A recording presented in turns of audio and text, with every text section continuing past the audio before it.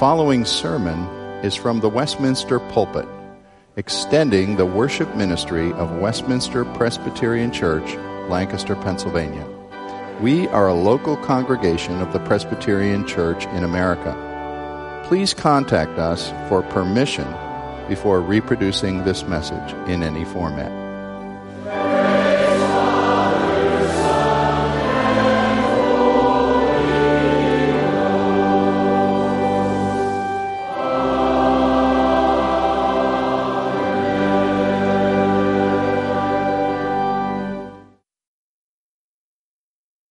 Continuing to study the Gospel of John. Last week we dealt with the first part of John chapter 3. Today we pick up at verse 9 of John 3, and I'm going to go through verse 16. Of course, you recognize that as one of the most well-known parts of Scripture. I will mention that I'm really not dealing too much with verses 11 through 13 in the midst of this passage, not because they're of no importance, but they will be echoed in material at the end of chapter 3, and I'll probably look back at them when I come there. But we want to continue with this dialogue Jesus was having with the man called Nicodemus, who came at night. We don't know whether that was because of embarrassment that he might not be seen with Jesus. He seemed to be respectful towards the Lord. Maybe he was just seeking a good, quiet time to talk. And yet he quickly showed that he didn't understand the things that Jesus was instructing him in or presenting to him. And that was especially the idea of being born anew, born from above by the Spirit of God. He expressed great puzzlement. Let's pick it up at verse 9 of John 3. Follow as I read. Nicodemus said to Jesus, "How can these things be?" Jesus answered him, "Are you the teacher of Israel, and yet you do not understand these things? Truly, truly I say to you, we speak of what we know and bear witness to what we have seen, but you do not receive our testimony. If I have told you earthly things and you do not believe, how can you believe if I tell you heavenly things? No one has ascended into heaven except he who descended from heaven, the Son of Man. And as Moses lifted up the serpent in the wilderness, so must the Son of Man be lifted up, that whoever believes in him may have eternal life. For God so loved the world that he gave his only Son, that whoever believes in him should not perish, but have eternal life." This is God's word. The grass withers and the flower fades, but the word of our God abides forever. It's hard for me to imagine any child in an American evangelical Sunday school attending a Sunday school for, say, a year or two consecutively and not coming away from that exposure time with the verse of John 3:16 lodged in their memory banks. I dare say many, many of you here can say it. For God so loved the world that he gave his one and only Son, that whoever believes in him should not perish, but has or have everlasting life. Somebody once took this familiar verse and broke it down into 6 phrases and inserted between each phrase a conclusion that I like the way they did this. Listen. God, the greatest lover, so loved the world, the greatest company, that he gave his one and only Son, the greatest gift, that whoever believes in him, the greatest opportunity, shall not perish, the greatest reprieve, but have eternal life, the greatest sure possession. 100 years ago, a theologian in America named Warfield, B.B. Warfield, wrote this about the subject before us today. Warfield said, "If you search the whole universe through and through, in all its recesses and through all of man's historical development, you will find no marvel so great, no mystery so unfathomable as this one, that the great and good God, whose perfect righteousness flares in indignation at the very thought of our rebellion and iniquity, yet loves this sinful world. And yes, he loves it so well that he has given his Son to die for it. And today we do consider the path leading up to and including this extremely well-known verse of the New Testament, but I'm not treating John 3:16 all by itself. I want you to see how it fits into this discussion and what has gone before, keeping in mind, if you can, the discussion last week about the need of a new birth and how Nicodemus was confused despite being a Bible expert. He couldn't quite figure out what was going on when Jesus had said, "You must be born new, again, from above." Jesus is going to add here another must to being born anew, the must of his substitutionary death, as that which would clearly open the door to eternal life for those who believe. He makes it very clear that if a human soul is ever going to rise to be received in eternal heaven, it will be a supernatural event. Because God will have opened the mind with a new birth to see these spiritual things, and then the individual, with mind opened by the Holy Spirit, will express faith in the particular historic event of the cross and resurrection of Jesus Christ. Without that supernatural awakening or birth that we talked about last time, it can't happen. That must happen. But faith then must happen as well as we look to what God has done in the cross of Jesus. So I'm asking you to look first of all today at verses 14 and 15 primarily as leading us into this famous verse of 16. Verses 14 and 15 present an Old Testament symbol, or sometimes we call it a type, T-Y-P-E, of the death of Jesus, an event, something in the Bible previously that prophesies and represents the great events of the life and death of Christ. Now remember, Nicodemus has shown that despite a great education, a high birth, a powerful position, being respected at the upper strata of his society, he was rather dull-minded about real spiritual truth. And in reply to the idea that a man might have to start all over again to be born spiritually again, remember, he said, How can these things be? I don't think he was just saying, give me the steps. He was being incredulous. He was saying, I can't imagine this. I can't believe that this has to happen, Jesus. I don't understand what you're talking about.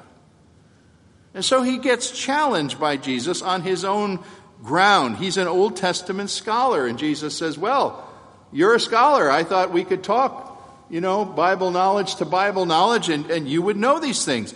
Surely, Nicodemus, if you're a Bible expert, you can recall examples from the Old Testament Word of God where people had to have a whole new beginning by some supernatural work of God. The valley of dry bones of Ezekiel coming to life. Why didn't Nicodemus think of that, for instance? Or the prophet who talked about receiving a heart of flesh in place of a heart of stone. These are known things where new birth was being illustrated. Nicodemus, don't you know those things? So now Jesus segues into verses 14 and 15, raising for him an incident from the book of Numbers, chapter 21. You could find it if you want to look there while I'm mentioning it in Numbers 21:4. It's the time of the Exodus for Israel, journeying under Moses. They've certainly been in the wilderness for quite a while. God had provided, God had worked miracles. And the particular thing now that, Israel's favorite game was, if there wasn't anything else going on that day, let's find something to complain about. Let's complain about Moses. We complain about our president, about our taxes, about whatever. They said, Let's complain about Moses and maybe about God too. What are we doing out here in the desert? We're not getting anywhere. And isn't it awful? We have to eat this terrible manna every day. Miracle food, miraculously provided, which was nourishing, sweet to taste, completely satisfying to them. Manna, we get it every day. It's awful. And they just were griping about the Lord and about Moses in every possible way. Something happened there in that land of Edom. I was in the nearby area where this took place. If you know anything about the land of Petra, as a place, the Edomites, you may know that this is a pretty deserted area. And they were out there, and the Lord allowed many poisonous serpents from that area to be found and come among them and bite the people, and people died. You know, they were biting against the Lord and biting against Moses, and they got bit themselves by poison that killed some of them, and others were dying. What should we do? Well, now guess what? Moses, do something. Same guy they were complaining about. The Lord intervened with Moses in a few words to tell him to do something. Make a serpent. It's a strange thing as you read this. I've always thought of this as a very odd instruction, and it's only understood, I think, if you see it in light of the New Testament. He said, Moses, take a pole, go to a prominent place, make a brass snake, and mount it on the pole, and hold it up so the people can see it. A few of you know that symbol has come down to us today as the caduceus, the symbol of the medical profession, the symbol of healing. Hold it up, and those who believe my word and will look to me in faith will look upon that, and they'll live. And indeed, that happened. It seems like a bizarre thing. Why would God do a thing like that, we wonder? Well, it makes sense when you begin to see the Old Testament as a series of trail markers that lead and point to Christ. This is a type, we call it, of Christ, a symbol of what Christ would do. Please, that pole and that metal snake were nothing. And as a matter of fact, the Lord had already commanded, don't worship graven images. They're nothing. They're useless. They're mute. They have no power. That snake had no magical powers because God had said to make it. It wasn't like, oh, touch the snake and you're alive. No, it wasn't the snake at all. It was doing what God commanded them to do, to trust him and look to him, that made the difference and brought healing. The look of faith. And so Jesus mentions that here and says, well, Nicodemus, I wonder if you knew what was going on there. As the serpent was lifted up in the wilderness, even so must the Son of Man be lifted up, that whoever believes in him may have eternal life. Isn't it a little strange to you probably that Jesus likened that rather odd occurrence to himself on his cross? He certainly was no serpent. And yet that serpent on a pole was symbolic of the curse of God upon his own people while they were in their sins and while they were in rebellion. And here was Christ coming to a cross, having done battle with Satan, having defeated Satan, who actually, by the way, is called an old serpent. You know that. And Galatians 3 says Christ redeemed us from the curse of the law by becoming a curse for us. The curse, the wrath of God on his people was on Christ upon his cross. And that embodiment of Christ embodied the curse. Yes, Jesus isn't himself the problem, but he was taking on himself the problem. As he was lifted up on a Roman pole of torture, and the poison of sin and the disaster of sin was put upon him, he became sin, Paul teaches, for us, under the curse of God, as if he was the greatest sinner of all, when of course he was no sinner at all, but he did it for us. And so by mention of this very odd Old Testament prophetic incidents, the death of Christ is first introduced here into the Gospel of John. For the first time, we've heard a lot about Christ in the few chapters we've studied, tremendous things about him, especially in chapter 1. But now the idea that this Son of God came to die has been introduced, and that people will look to him in faith as they did in that day of Moses. Well, secondly then, after hearing of this Old Testament symbol of his death, I would put before you the first half of John 3:16. I'm going to deal with it in two parts, just sort of crawl through the verse here a bit. And the first part of John 3:16 tells us this, that Jesus' death is the cornerstone for God's love, the foundation for the love of God. Now, I'm looking at that short phrase. Let's just stop at it for a minute. The phrase, God so loved. You know, the Bible doesn't teach you about the love of God as an abstraction. That is, whenever we are taught about the love of God in Scripture, it's particularized, it's made concrete. I would accuse my old friends from my youth, the Beatles, of making God's love an abstraction. All you need is love, everybody. Love, love, love. What does that mean? We're never told. Love, as the Beatles sang about it, was sort of vapid and vaporous, and you never quite could pin it down at all. God's love is a concrete, particular love. You can just about count on this. When the New Testament tells you about God being love or having love, you can be pretty sure something about Christ or the cross is about to be mentioned. It's almost always true. Great example would be in 1 John, the letter of 1 John, chapter 4, verse 8, which makes this statement, God is love. Now, if John just said that, he'd be in the Beatles category. What's that? You haven't helped me understand it. Well, he goes right on. 1 John 4:10, another sentence or so, puts steel beams and concrete around that statement of God is love by saying, this is love, that God loved us and sent his Son to be the propitiation for our sins. Now it's very particular. What Christ did for us is the expression of the love of God. We could go another place like Ephesians 2:4, where we read, God who is rich in mercy for his great love with which he loved us. Okay, well, how are you going to define that? Even when we were dead in sins, he made us alive together with Christ. You see, particularized love, Christ in the middle of it. You know, it's always dangerous if somebody starts to talk about something that God cannot or could not or would not do. You got to be very careful about limiting God. But it is correct to say that God cannot love our sins. I could spin out many, many verses to you and say, here are many passages in the Old Testament that talk about God's wrath and hatred of sin and rebellion. He hates it. He abhors it. He cannot abide it. Our sin to God is like a cesspool of raw sewage that he can't tolerate until it's taken away. Then he can tolerate us when that cesspool has been dealt with, you see. Otherwise, his holiness must regard sin with wrath. And the wrath of God is real. Love of God doesn't make wrath just disappear.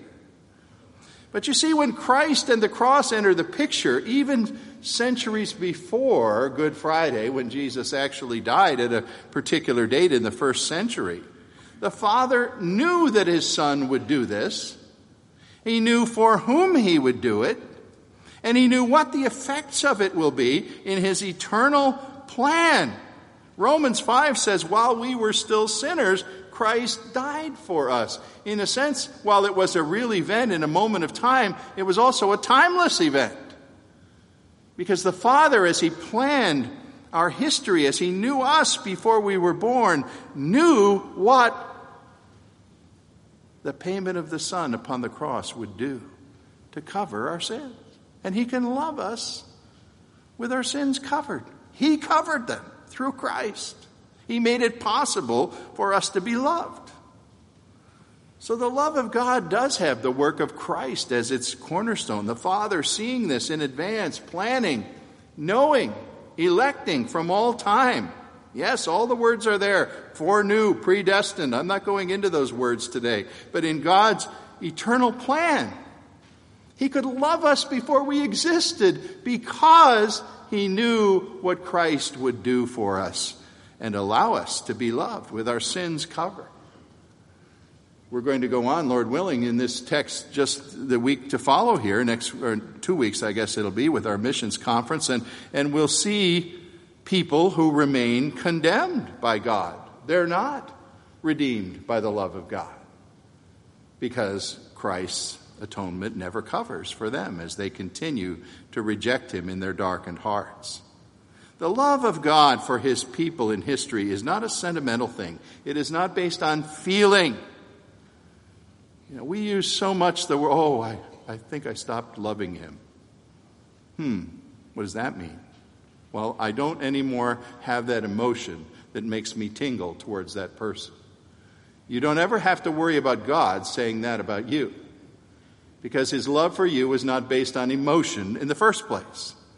It's based on his steadfast determination that what he does in Christ covers sin, allows you to be his person, man or woman, in his beloved family. Christ, the cornerstone, covers you and opens the way for that love of God to do its wonderful work.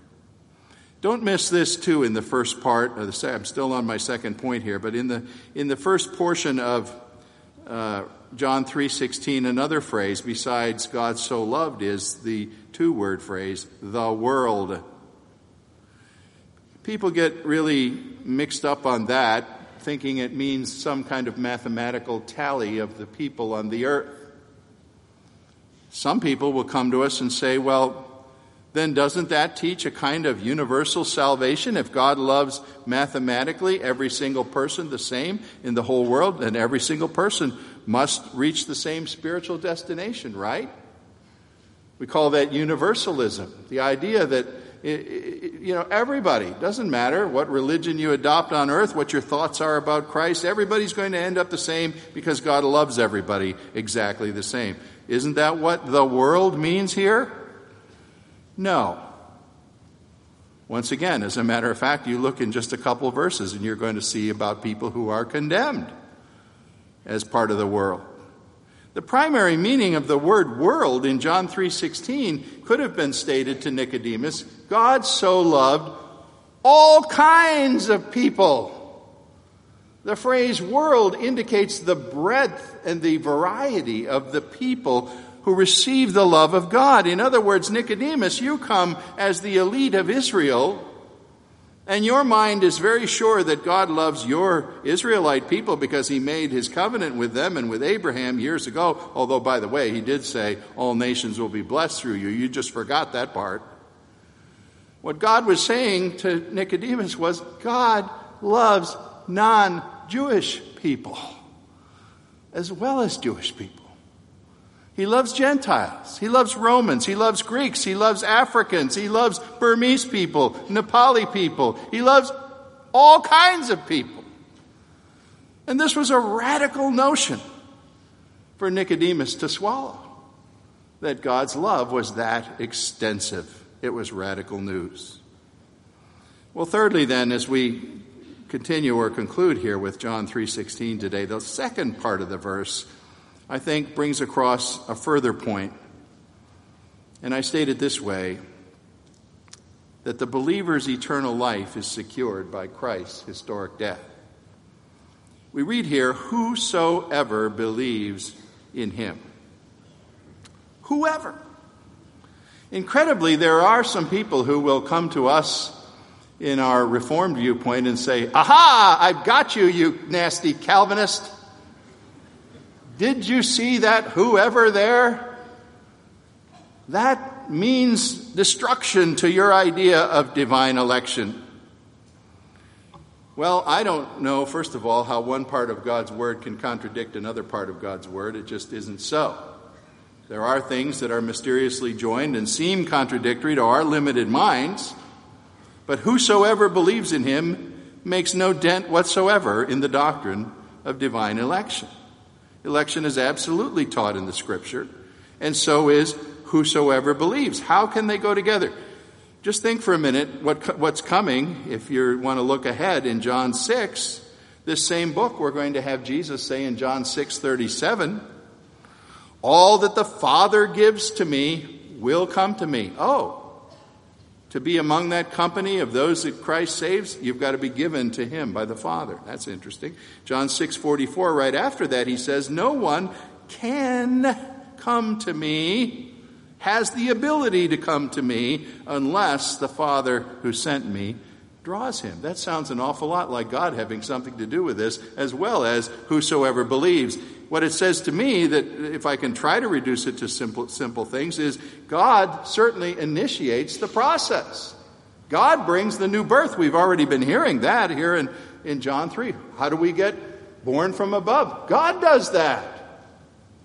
His Spirit does that mysteriously. We don't see him operating. We don't, call up mail order service and say, deliver me a new birth. God brings new birth. God initiates. God knows us from all eternity. And when he has done that, and when our spirit comes alive, then we must express it by believing in the Lord Jesus Christ. The whoever part, whosoever, simply says every single voice that expresses this faith is going to be heard. It doesn't say it was your idea as opposed to God. Whosoever describes a wonderfully simple and yet profound miracle of saving faith arising from the heart and the mind and the lips of God's people in whom his Spirit is at work throughout history, throughout every nation, with every color of skin and every language that you could imagine. Jesus Christ, crucified, risen, reigning in heaven now, is the ground of being saved. No matter who calls on the Lord's name. Justifying faith is a matter of believing God, looking to Christ, clinging to this Savior, the way a drowning man. We often use this illustration, and some people tell me it's flawed. I'm sorry, I'm going to keep using it. Here's the drowning man. He's floundered for hours. He's completely exhausted. He's going down. The bubbles are rising to the surface. He's going to be seen no more. And someone finally throws him a life preserver and lands it 6 inches from his hand, which grasps it. That's faith. Grasping the life preserver that God has thrown to you in your drowning condition. Don't tell me whosoever believes deserves credit for grasping that which would save his life, which he had no part in sending to himself, but God sent it to him in the redemption of Christ. And what is it that happens then as a result of whosoever believes? The last thing in verse 16 I mentioned this morning, of course, is this, that person should not perish, but have everlasting life. There's about 6 sermons right there on not perishing and 6 more on everlasting life. I don't think I have time. Make no mistake about it, though, folks. People who are outside of Christ will perish. If we're being told that by believing in him you will not perish, that certainly implies that someone will perish who is outside of faith in him. What is perishing? Well, that's real interesting. The commentators point out that the word perishing isn't really defined here. We're not really told what it means. We're sort of left, at least in this passage, to form our own ideas. Well, you can go to Jesus talking about hell and eternity without knowledge of him in Matthew and other books, and boy, the picture he paints is pretty terrible. Very awful. Horrendous to imagine. Here we're just left to imagine. Perish means a word full of woe. It means an eternity without God. Perishing means no love of friends, no fellowship, no laughter, no joy, no hope of something being better tomorrow. To perish is to exist without meaning or any visible purpose being in sight for you today, tomorrow, or the next day. You've all been enjoying this winter, haven't you? Hasn't it been wonderful? I said to my wife, we live through winters like this all the time in Western New York, and I just appreciate even more why I'm glad I don't live there anymore. What if winter was like perishing? What if it snowed 16 inches every day and the sun never shined And soon you could never leave your house and never get food, and you'd die. You know, you think of perishing in terms of flames, it works just as well by snow. Didn't C.S. Lewis portray it in Narnia that winter was the realm and the reign of godlessness? Christian believer, let me tell you, perishing is not in your future. Eternal life is in your future. As a believer in Christ, you can know that the moment you die, judgment has already happened for you. It's already behind you. You'll pass, I don't know if they have some kind of super category. I haven't flown in a few years now, and I'm actually not looking forward to doing it that much because I just watch and I despise what's going on in the security processes. But I suppose there's some kind of an ultra VIP. Maybe the head of the CIA at least gets in this category, where you can have the ultra pass through airport security. You just waltz on through, don't have to check with you at all. That's the believer in the judgment of God. You aren't going to be screened. You aren't going to take your shoes off or empty your pockets, because your judgment was visited on Christ. And you have a pass called the righteousness of Christ. There's so much I would love to say about what eternal life holds, but I'm just going to take this snippet. The one thing it holds is a sure sight of the face of Christ. I love a man, I stood at his grave in St. Andrews, Scotland years ago. Rickety old stone about ready to fall down. It's all propped up with the name of the Scottish Puritan Samuel Rutherford carved in it. Samuel Rutherford wrote in a style that doesn't really go over, I suppose, in the 21st century, but he was imagining the idea that he was trying to get a sight of Christ, a fuller sight that he could have in this world. He imagined Christ living in a grand palace, and somehow he had gotten to the door and there was a keyhole, and he could peer in at the keyhole and hope that he could see Christ.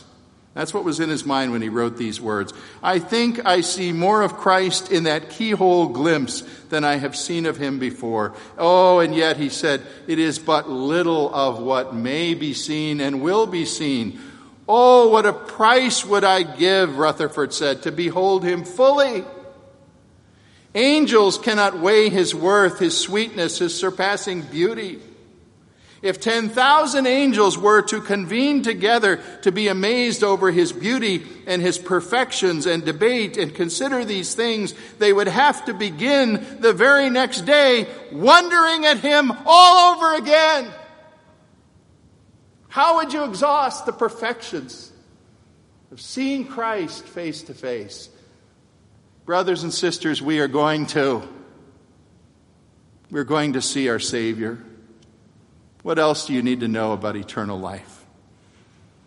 Let me tell you in conclusion today that we humans became lost in the first place, says Genesis 3, when our first father and our first mother took a wrong look at something God had forbidden them to have. The way to turn that wrong look around, you see, is the right look. The look of faith at Jesus Christ, at his cross, at his resurrection. The look that steadfastly gazes and says, here is my life. Here is my hope. Here is my passport. Here is my forgiveness. Here is my redemption. And so today I close by addressing the puzzled theologian that Jesus spoke to in John 3. Dear Mr. Nicodemus, you asked, how can these things happen? They happen because the Son of God and Son of Man was once hoisted up on a Roman torture pole in the sight of all peoples. And God declared that by his death on our behalf, we who are all undeserving could look and claim a relation to God that is called nothing less than capital L, capital I, capital F, capital E. Life. for a look at Christ. If you would trust him, Nicodemus, you would know how it all happens. Let's pray together. God our Father, the simplicity and the power of the gospel is wonderful.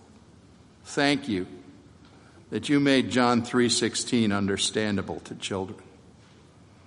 And yet I see that here, as Christ brought this truth forth, is a depth that a baffled theologian couldn't penetrate without the new birth, without newborn eyes of faith. I pray, Father, that your electing love, your regenerating power may be working in some life today. Maybe someone is just beginning to finally wake up and see what it means to look to Christ and trust him and hold on to him and know what life means. I pray, O God, that you hold us fast as you draw us to him. Thank you for such a Savior as we have in Jesus. Amen.